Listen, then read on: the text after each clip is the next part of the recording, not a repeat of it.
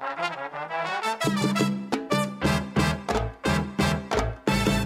let me tell you what you're listening to. Welcome to Father Simon Says on Relevant Radio with Father Richard Simon. I'm here to answer your questions. Have a question?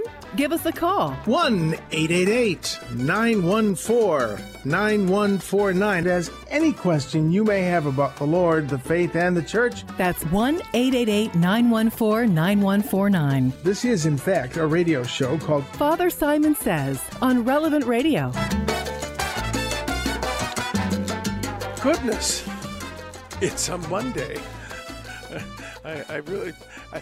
It is a Monday, isn't it? Yes. At least I know what day it is. That's a good omen. Let's pray. In the name of the Father, the Son, and the Holy Spirit. What? It's today's Friday? No, it's Monday. In the name of the Father, the voice in my head is trying to yank my chain. In the name of the Father, the Son, and the Holy Spirit. Come, Holy Spirit, fill the hearts of your faithful and kindle in them the fire of your love.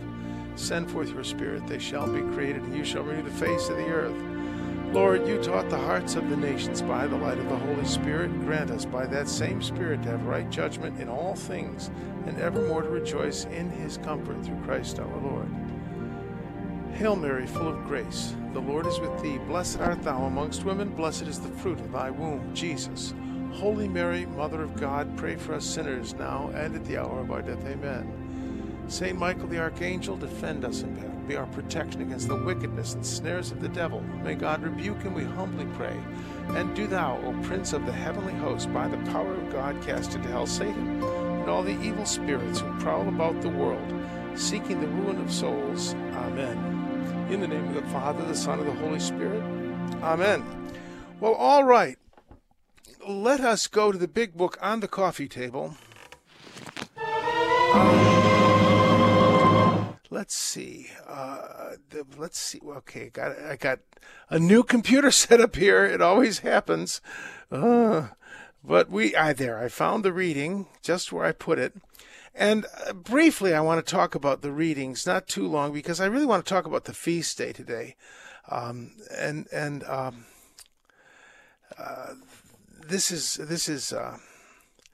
the book of Revelation. Very, very not a great deal I want to speak about, but I love this. I heard the sound that was like that of harpists playing their harps. It's the sound of harpists harping is an old translation. I like that. The sound of harpists harping. What else would harpists do? But that's not what I'm going to talk about. All right, let's go on here. The sound of worship. Okay.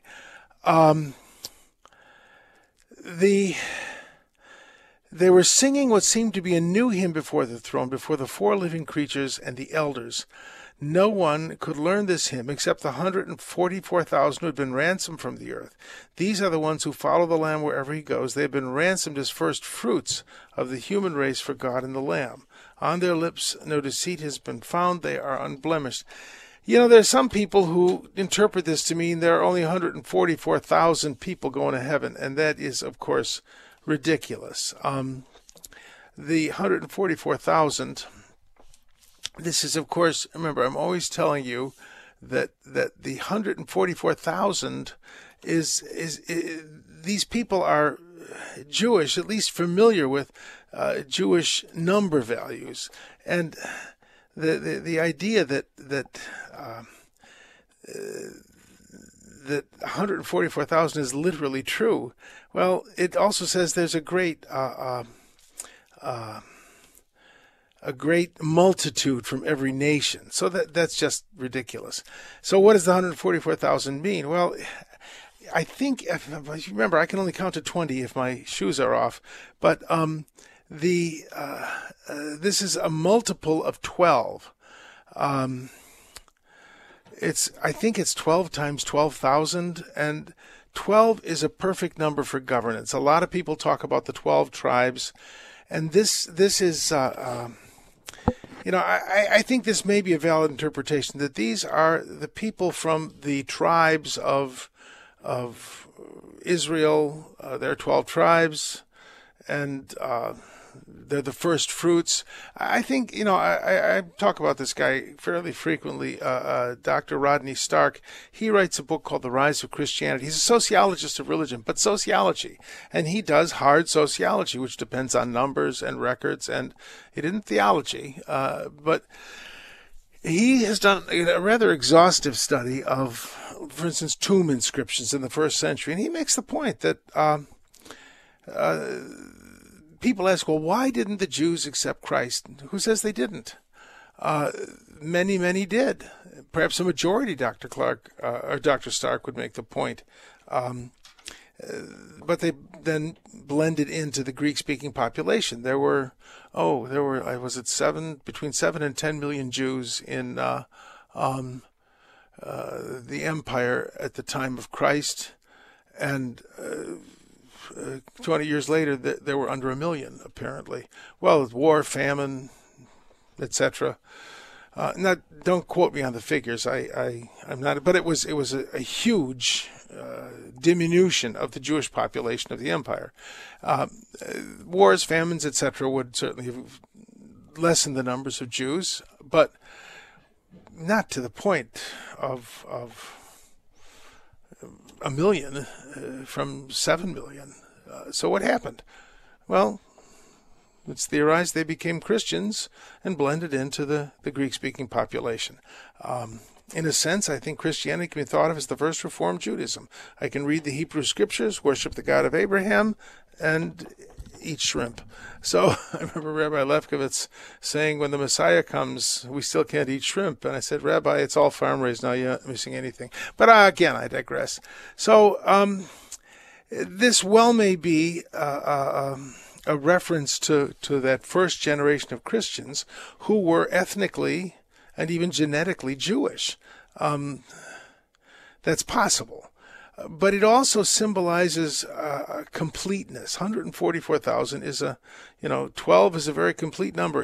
I think I've explained to you 3 is the number of divine perfection, 4 is the number of human perfection, so 7 is the number of complete perfection. Well, 3 times 4 is 12, if I'm correct, I think so. And this is 12 times 12,000. This is ultimate completeness. So this is a very important idea. So that said, let us move on to something different if I can find where I'm going here with this particular computer. So I wouldn't worry about it. There are an uncountable number of people in heaven. So there you go.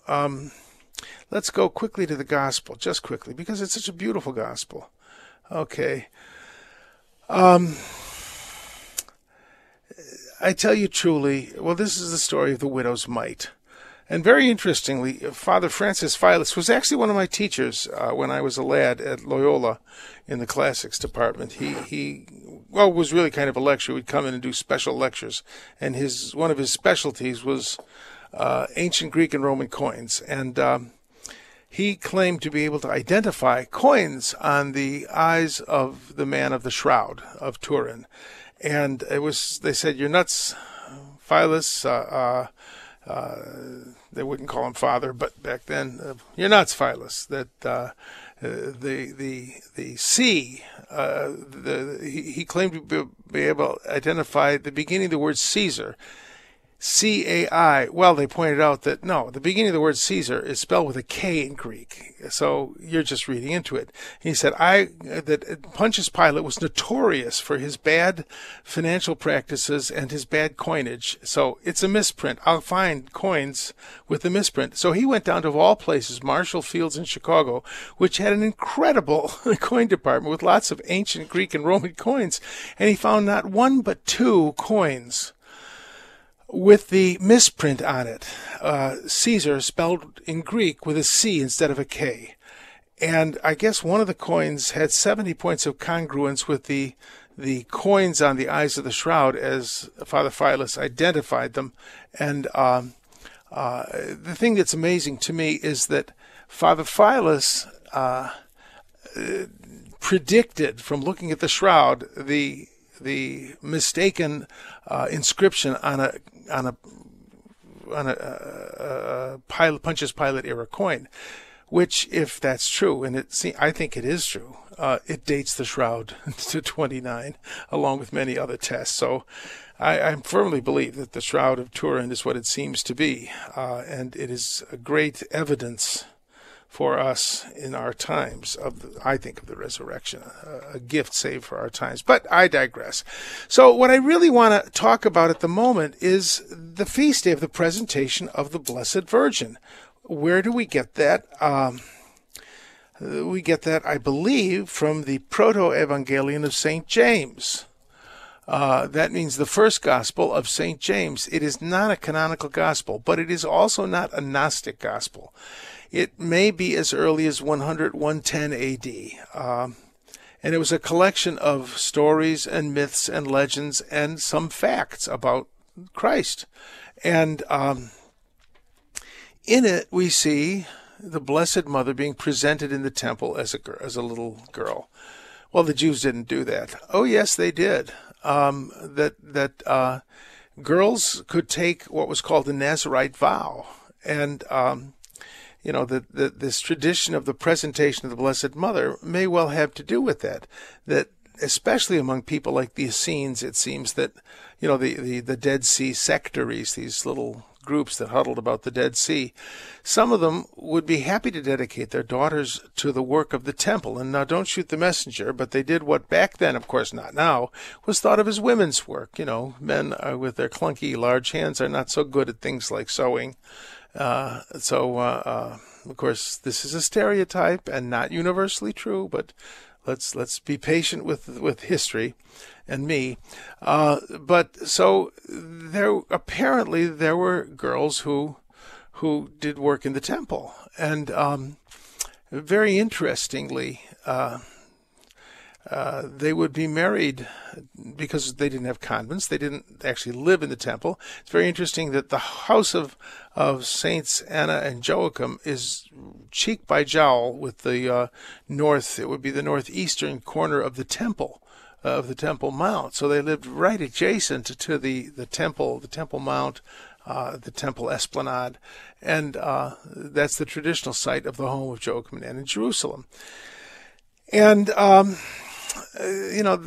they didn't have convents, though, so a woman alone was not possible. So they would be married in a chaste marriage. This is the theory. They would be married in a chaste marriage, and I think it was the practice, to someone who knew the situation, knew they'd taken a vow.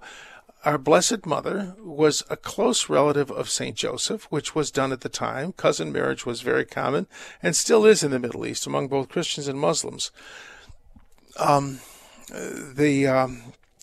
This was to protect the Blessed Mother, and this tradition is reflected in this Proto-Evangelion of St. James. So that's this feast, the presentation of the Blessed Mother, may really, really be reflecting an event historical. I have no problem believing that. It's an ancient tradition. Now, that said, I want to share my rather odd theory about the Immaculate Conception and pray that it isn't heretical.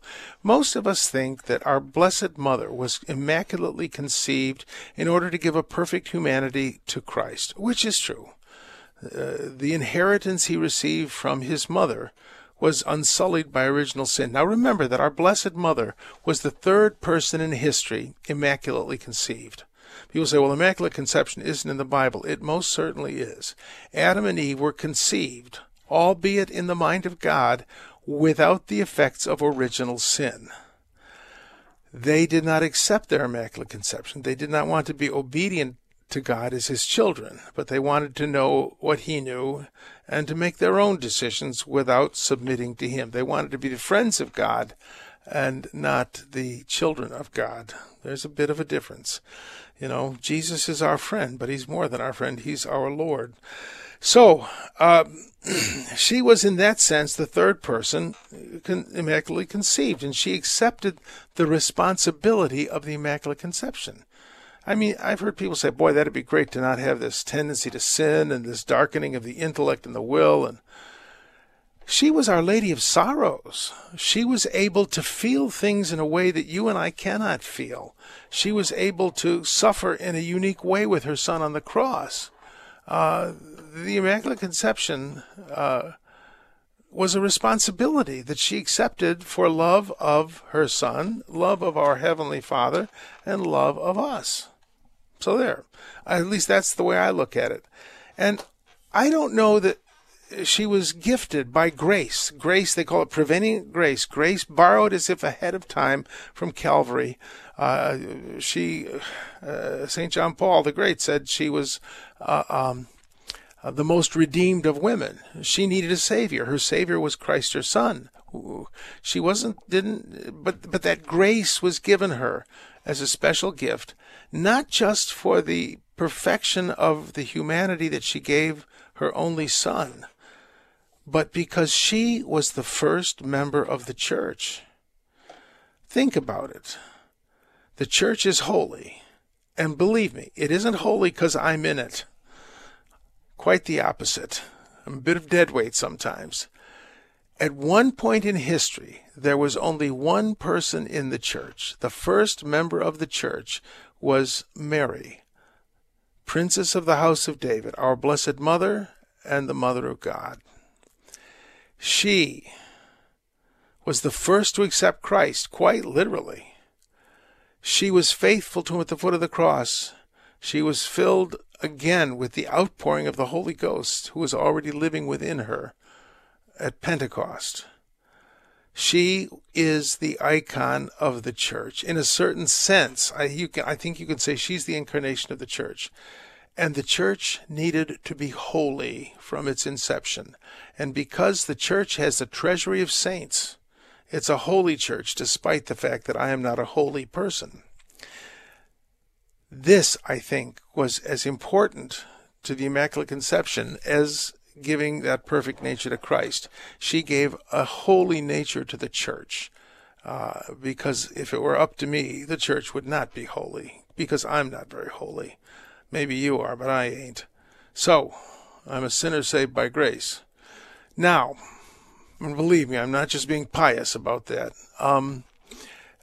So I think that's part of the meaning of the Immaculate Conception. You know, I started thinking about this because it bothered me.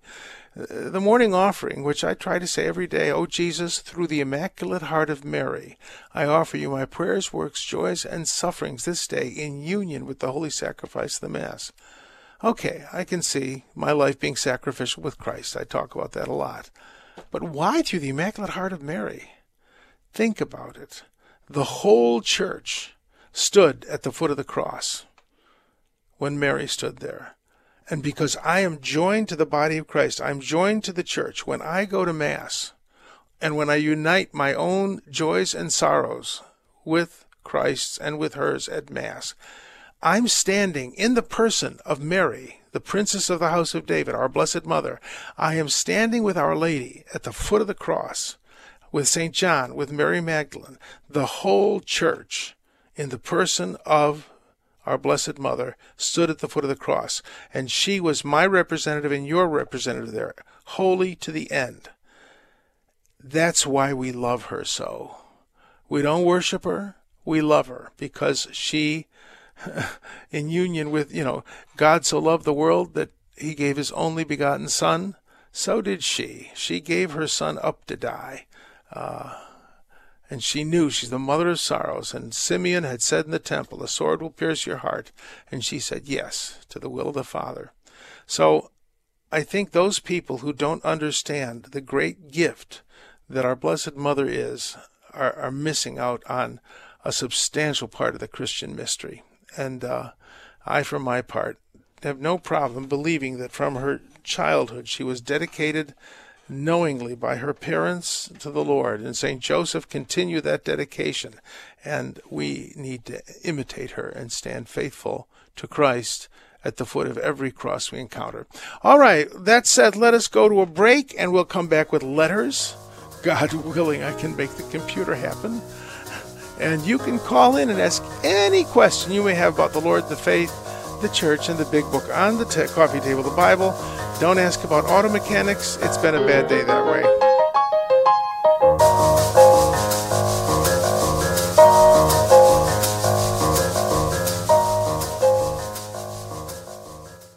The Relevant Radio studio line is sponsored by the Catholic Order of Foresters Flexible Premium Life Insurance. For less than $12 a month, a 40-year-old can get $500,000 of coverage. Go to relevantradio.com/Forester today. An Illinois Life Insurance Society, not available in all states. I've got plenty to be thankful for. I haven't got a great big yacht to sail from shore to shore. Still, I've got plenty to be thankful for. This is true. Whether you think about it or not, I've got a lot of problems. You still got a lot of stuff to be thankful for, and Thanksgiving's coming up. Work on it. That's your assignment of the week. All right, let's go to letters. This is a wonderful letter from Ana. Hola, Padre. We have all been hurt or betrayed, and we struggle with forgiveness, and as often as you say to let go. Yet, when saying our evening or morning prayers, some psalms are trouble, wishing bad to our enemies or people who have wronged us, like Psalm 109, verse 1 to 20. It does not help. Ana Maria. Well, Ana Maria, the psalms are written by their human author. First of all, I've two thoughts on that. They're written by their human author. Well, maybe three thoughts. They're written by their human author as honest complaints to God. Second of all, St. Ambrose called, this is going to be a little odd for some people, you'll forgive me, but you're used to me by now. St. Ambrose called the Psalms the gymnasium of the soul. What was a gymnasium? The word gymnasium comes from the Greek word gymnos, which means wearing only that suit of clothes given us by our mother on the day of our birth, our birthday suit. Oddly enough, in the ancient world, sports were played pretty much in the all-together, and gymnasium literally means the place of nakedness. The gymnasium of the soul. Now, I don't know what this is St. Ambrose meant, but I think we can read into it. The Psalms are the place where you are absolutely naked before the Lord. All the good, all the bad. They're written, many of them, by David, and he was not that nice a guy. And all of his flaws are showing. The Psalms, the gymnasium of the soul. But I think more fully and more completely, the Psalms are written ultimately by the Holy Spirit. I believe that the Holy Spirit is the ultimate author of Scripture, using many human authors to do it. The Scriptures are a wonderfully human book that are co-authored by human beings, but ultimately written by a divine author, the Holy Spirit. That said, there's a spiritual meaning to this. Who is my enemy? Me. My bad habits, my temptations, my tendency to sin, my tendency to anger. So I am wishing death to my enemies in the Psalms. And death to my enemies, even when it says smashing little children on the rocks, that sounds horrible. Well, it was. But now, what does it mean? What the children of my temptations, the children of my bad impulses? So the spiritualized meaning of the psalm is, Lord, take away my enemies, which are the sins that I cling to. So those are the three ways I look at it. The gymnasium of the soul, the humanity of someone like David and the other authors of the Psalms, but most of all, the fact that the spiritual meaning beneath these things is I am my own worst enemy. So I hope that helps, Anna. God bless you. And let's see here. Oh, good grief. Where did I put the other letter? I got lots of letters. This is one, I hope I'm getting the full meaning of it. And I'm going to have to put on my heavier glasses. Remember, the shorter and more precise the question is, the better I can read it. All right. Thank you in advance if you can help me with this question. Well, remember my motto, what I don't know I can always make up. I fully embrace the teaching that Our Lady is the Ark of the New Covenant. God wanted a perfect dwelling place for himself at the Incarnation. Okay, yeah. But I also think there, as I just said earlier, that there are many more reasons for the Immaculate Conception. I also believe Mary did not conceive any other children. Additionally, St. Joseph and Mary were already perhaps consecrated, both consecrated virgins. However, after bearing the Son of God, it's likely Joseph and Mary realized it was right to keep her womb pure. Well, I don't know that I would put it that way. They had a vocation to which they were faithful. That intimacy between a legitimately married husband and wife is a holy thing. I think we have to remember that. It's not a lesser calling. If I were to pursue it, it would be a lesser calling in my life because I have another calling. That remember what St. Paul says, he has prepared good works for us that we may walk in them. And a defilement is to violate the will of God, the express will of God for my life. And I think that the intimacy between a husband and wife, it needs to be remembered that that's a very holy thing. Moving on. That said, I believe the Blessed Virgin, I wonder about other objects in Christ's life. Clearly, Jesus sat on chairs, was wrapped in blankets, and these items probably were touched by humans. I wonder what the Church believes about the other items that came in contact. Well, if we have any of them that we're pretty sure about, or possible items, we venerate them as relics. But you got to remember, the Scripture says the kingdom of this world has become the kingdom of our God and of his Christ. That in a certain sense, the entire universe is a relic of Christ. That everything has been made holy in some way. I think one must have the greatest reverence for the Holy Eucharist. But there's no way you are going to keep minute fragments of the Holy Eucharist from scattering. That's terrible. Maybe we should invent some sort of vacuum sealed thing. No, Christ shed his blood on the ground of Calvary and sanctified the ground of Calvary. One should give due reverence to the body of Christ, but one can take it to the point of how to put this in a way that is not inappropriate. One can grieve the Holy Spirit, I think, by being so untrusting of God's providence that shouldn't every chair that Jesus sat on and shouldn't every dish from which he ate shouldn't have been preserved? It'd be nice, but no. Jesus, the Scriptures say, became like us in all things but sin. So if we have an object that we know was used by Christ or possibly used by Christ, we treat it with great reverence. But that's for our sake and not for his. For him, he's embraced the world. For us, we need to embrace the world in the way that he embraced it, not in a sinful or permissive way. So it's a fine balance. One can become excessively scrupulous, which is a failure to trust the grace of God. One can be excessively casual, which is the sin of presumption. You don't want to commit the sin of presumption. You don't want to be scrupulous. It's you trust God. So I hope that answers the question.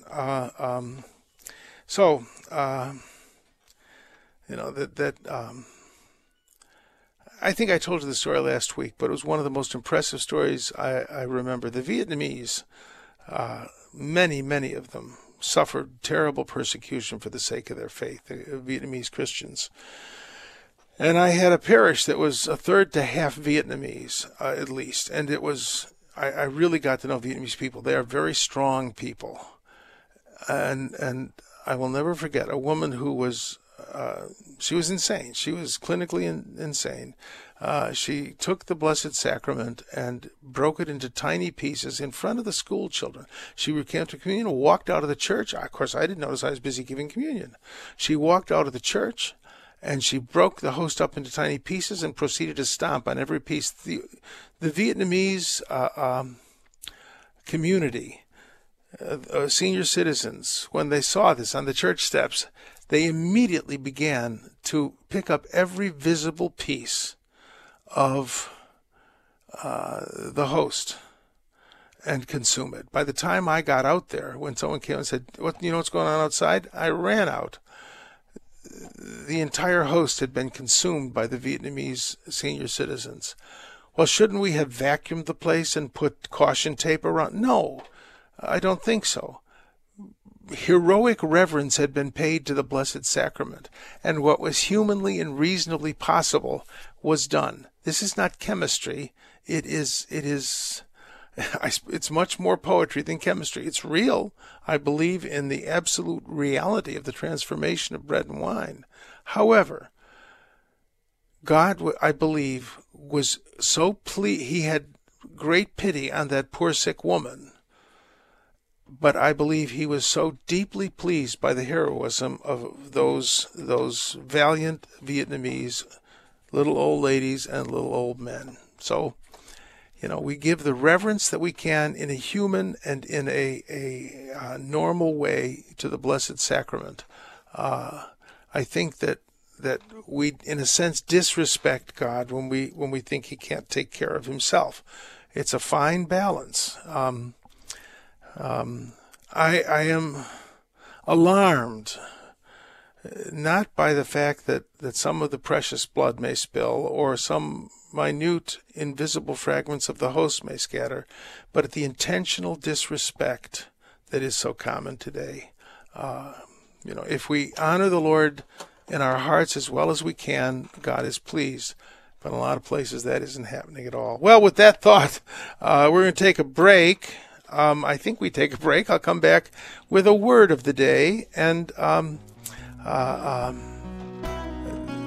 then we'll have phone calls at 888-914-9149. Let me give you that number again, 888-914-9149.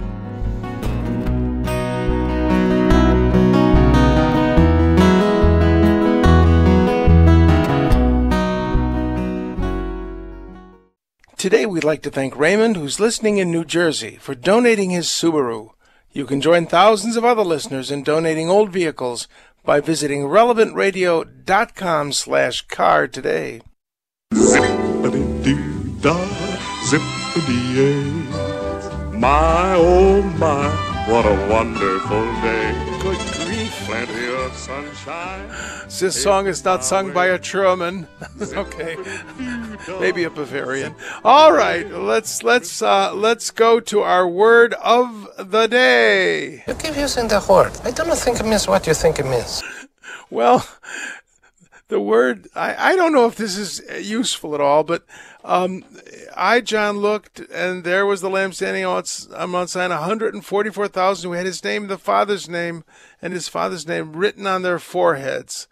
The forehead is the metops in Greek. It means the thing before the eyes, or the face, before the face. And the idea, I think, this is at least what it made me think of. On the high priest's mitre was a sort of a gold little plate that said, "Holy unto the Lord." And it occurs to me that might be another meaning to this 144,000. 144,000 can represent fullness. And we're a priestly people, not in the sense of we're all presbyters, but we're all sacrificial people. We're called to be sacrificial.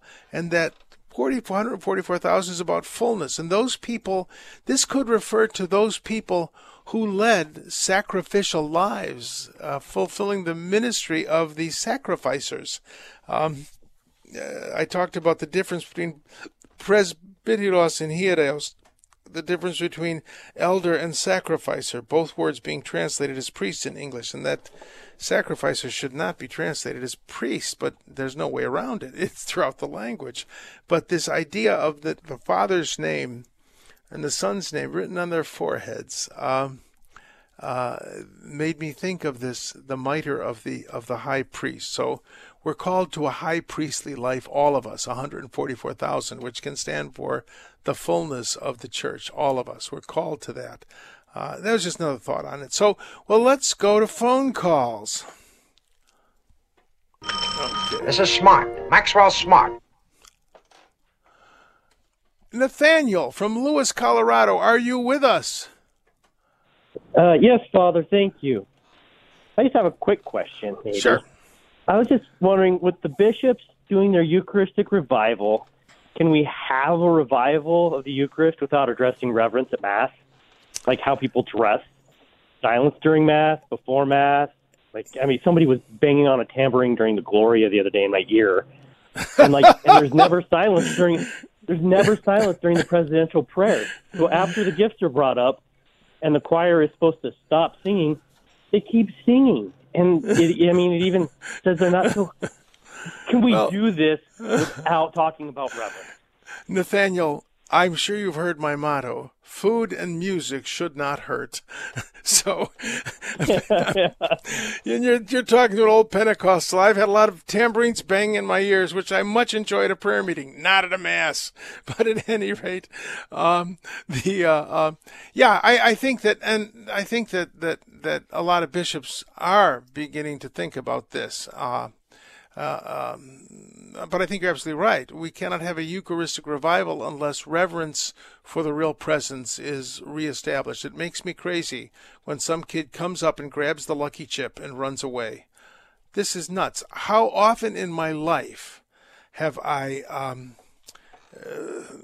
gone to fish the Blessed Sacrament out of the missal holder that's in the pew or off the floor or out of the garbage. I mean, it's heartbreaking, and I think you're right. The bishops need to address that issue, and maybe we need to rethink communion in the hand or something. I have had to chase people down saying, "Give me that back if you're not going to consume it." And there's not proper instruction. People who have not made their first communion take the host. And I remember I was at a wedding, and one of the groomsmen received the host, and he looked to be from an ethnicity that's traditionally Catholic. He took the host and he put it in the pocket of his tuxedo, his rented tuxedo. I could see that thing going back to the rental store with the Blessed Sacrament in the pocket. And this is horrible. So I went back to the guy and I said, "Are you going to consume that?" And he looked at me and said, "I don't have a wife and family. I don't make a lot of money. And that's because I believe that thing in your pocket is the body, blood, soul, and divinity of Christ. Now, either consume it or give it back to me." And he's looking at me with wide eyes. I couldn't help myself. This just was barbaric as far as I was concerned. I think you're right. I think we do have to address it. So, and I think the bishops will address it. I want to digress. I certainly know one bishop who I think will address it. I had a wonderful time this weekend. I played a little hooky and went down to Texas. Nick, play Beautiful, Beautiful Texas. You have all read the beautiful stories of the countries far over the sea, from whence came our ancestors to establish this land of the free. There are some folks who still like to travel. Well, to get see to the. what they Go have on. over there. Oh, play it through. But when they go look, it's not like the book, and they find there is none to compare to beautiful, beautiful Texas. Beautiful, beautiful Texas. I had so much fun. I went to a couple events for Red Sea Radio, religious education for the domestic congregation, in other words, the family. And I had so much fun. And I just wanted, there was one lady, Kim, who just, she brought 3 tables. So God bless you, Kim. I don't know if you're listening, but then I got the privilege to see my old friend. He was actually one of my students, one of the ones who stayed awake in class, Bishop Olson of Texas, and some of his people. It was really refreshing. And And I know so many good bishops, and I will do my best as we talk about this Eucharistic revival thing to let the few bishops that I do know address that issue. So I think that's an important issue. But I did just want to make a little shout out to Red Sea Radio while we had the opportunity. I had such a wonderful time, and I'm so grateful for their hospitality and for Bishop Olson's hospitality. So Nathaniel, all I can say is I'm on the same page with you. So I hope that helps a little. As I'm discerning, my role in the revival at the parish level, and I think I'm going to volunteer to join the team and see what happens. Good. And, stick to your guns, brother. I mean, Mass is not an entertainment. I'm sure if you listen to the program much, you hear me say that all the time. This is the sacrifice of the Mass. And we need to be a sacrificial people. So God bless you, and thanks for your concern, and thanks for your volunteering. Remember, speak the truth in love. Don't yell at anybody, but don't give up on the truth. All right, God bless, Nathaniel. Yes, Father, thank you. All right, let's go to Aaron, who's been waiting most patiently. Hi, Father. Thanks for taking my call. Good. The question I had is, interpreting dreams still biblical? Well, it is still biblical, yes. I mean, dreams can have meaning. God can still speak in dreams, but remember 1 Corinthians, the 12th chapter says, I prophesy in part, I know in part. That if there's something persistent in your life, and you dream about it, the Lord may be speaking to you. I remember dreaming about ordination when I was struggling toward ordination. It was in my dreams, and I remember an old priest, a dear old wise old priest. When I asked him, "How do you know you should be ordained a priest?" and he said, "If it's what you want in your deepest heart, it's what the Lord wants." And I thought, most of us don't want the desires of our heart. We want the desires of our head. It takes a while to get to the desires of our heart. And God speaks, I think, in the desires of our heart, and those sometimes emerge in dreams. So dreams are both us talking and can be the Lord talking. But remember what St. Paul said, that every word is confirmed by 2 or 3 witnesses. If it's just I had a dream, so that's what I got to do, well, no, pray about it, discern it, and let the Lord speak clearly. Does that help a little? Absolutely. Thank you. Well, God bless you, Aaron, and may your dreams be pleasant. All right, no 12-inch pizzas immediately before bed. Let us go to John. Are you with us, John? Is connection good? Oh, yeah. Oh, thank you, Father. My wife and I love your sermons at St. Lambert Skokie. My question. Oh, thank you, Father. You got to write a book, Catholic Faith for Dummies or something. But I'll get right to my question, Father. Our beloved Lucille the pug passed Saturday morning, right in our bed, right between my wife and I, and I know, Father, thank you, and I know man is, of course, number one. But I was going to ask you, Father, the question: is there any place in I thought I heard something about John Paul II, say something about that dogs have souls, but I don't know. Is there a place in heaven? Is there anything in Catholic faith? Yes. I don't know that there is any official pronouncement. There are theologians who weighed in on it. And dogs, animals, do not have immortal souls. However, let us look at what Scripture says. In the story about the Sadducees quizzing Jesus about a woman who had 7 husbands, whose wife will she be? He says, to God all are alive. In other words, though an animal may not have an immortal soul, nothing ceases to exist in its goodness and fullness in the awareness of the Lord. And the Scripture says we shall know as we are known. In other words, I won't know when I leave this world. If I leave in a state of grace, God willing, I will not know because I see it or hear it or touch it or smell it. I will know through the knowing of God. And I won't know all that God knows. I'll never be infinite, but we will know in the way that we are known. And nothing is lost to God.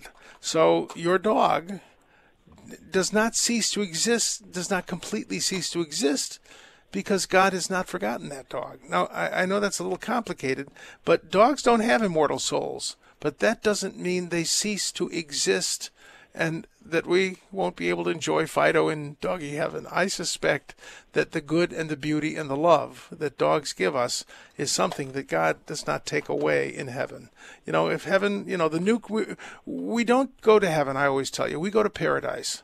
And we're going to receive a new creation, a new heavens and a new earth, we read in the book of Revelation. If they're just trees and flowers in the new creation, that's going to be kind of boring. I suspect that there will even be mosquitoes, but they won't bite. So I think that we have good hope. Now, if there is anyone who knows if there's been any kind of official statement on that, let me know it, because I think a lot of people would want to know it. Dogs do not have immortal souls, but to God nothing is lost. Does that help a little? Oh, thank you, Father. I'm going to tell my wife, and that gives me hope, and I'm sure she's going to have hope with what you just said. Thank you, Father, and God bless. God bless. Yeah, animals. That's one of the reasons I don't have pets, because especially a dog, you love them so much. They're not only a member of the family, they're the favorite one. So at any rate, all right. Let's see. How are we doing time-wise? We're doing good. We are doing well, I suppose. Teresa from Palos Heights, are you with us? Yes, Father. Thank you. I have a brief question. I go to Eucharistic adoration, etc., in Mass, and I have developed a real interest in near-death experience. I love to listen to them while I do my housework, etc. And I listen to them a lot, and they make me very happy. And I've yet never heard anything contrary to Catholicism. But is there any danger here in anything sacrificial? I think there can be. Remember, the devil is a liar and the father of lies. One of the things that you don't hear in these experiences that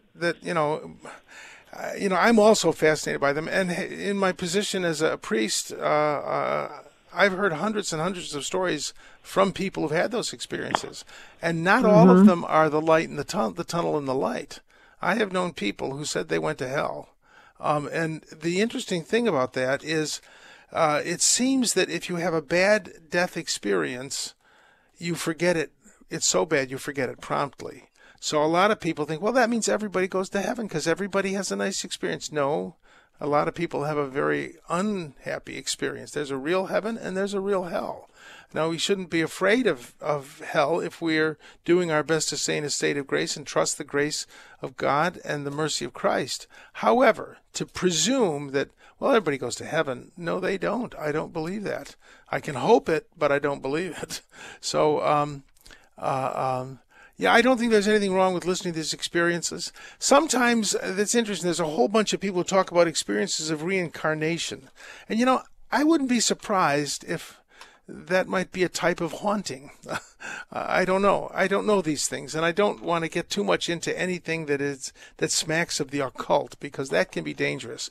So if you do hear something that is very contradictory to the faith, realize the devil is a liar and the father of lies. I think in general, though, these experiences can be very uplifting. Beautiful movie that I think is we're seeing is Heaven is for Real. It deals with this experience. So there's a few real objective cases that really are very objective. So does that help? Does that answer your question? Very much, and I'll watch the movie Heaven is for Real. Yeah, Heaven Thank is you. for Real. It's a very moving film, and but I would if anybody does have any kind of official pronouncement from anybody official, I would love to know it. Let us go now All right, to. Father, thank you. Oh, thank you. Thanks so much, Teresa. Let's see. Let's go to Teresa from Schaumburg. Are you with us, Teresa? Teresa? Hello? Hello, yes. What Hi. can I do for you? Hi, Father Simon. Hello. So my question for you is: it's come to my attention that there's a person who's engaging in witchcraft and seems to be directing it my way.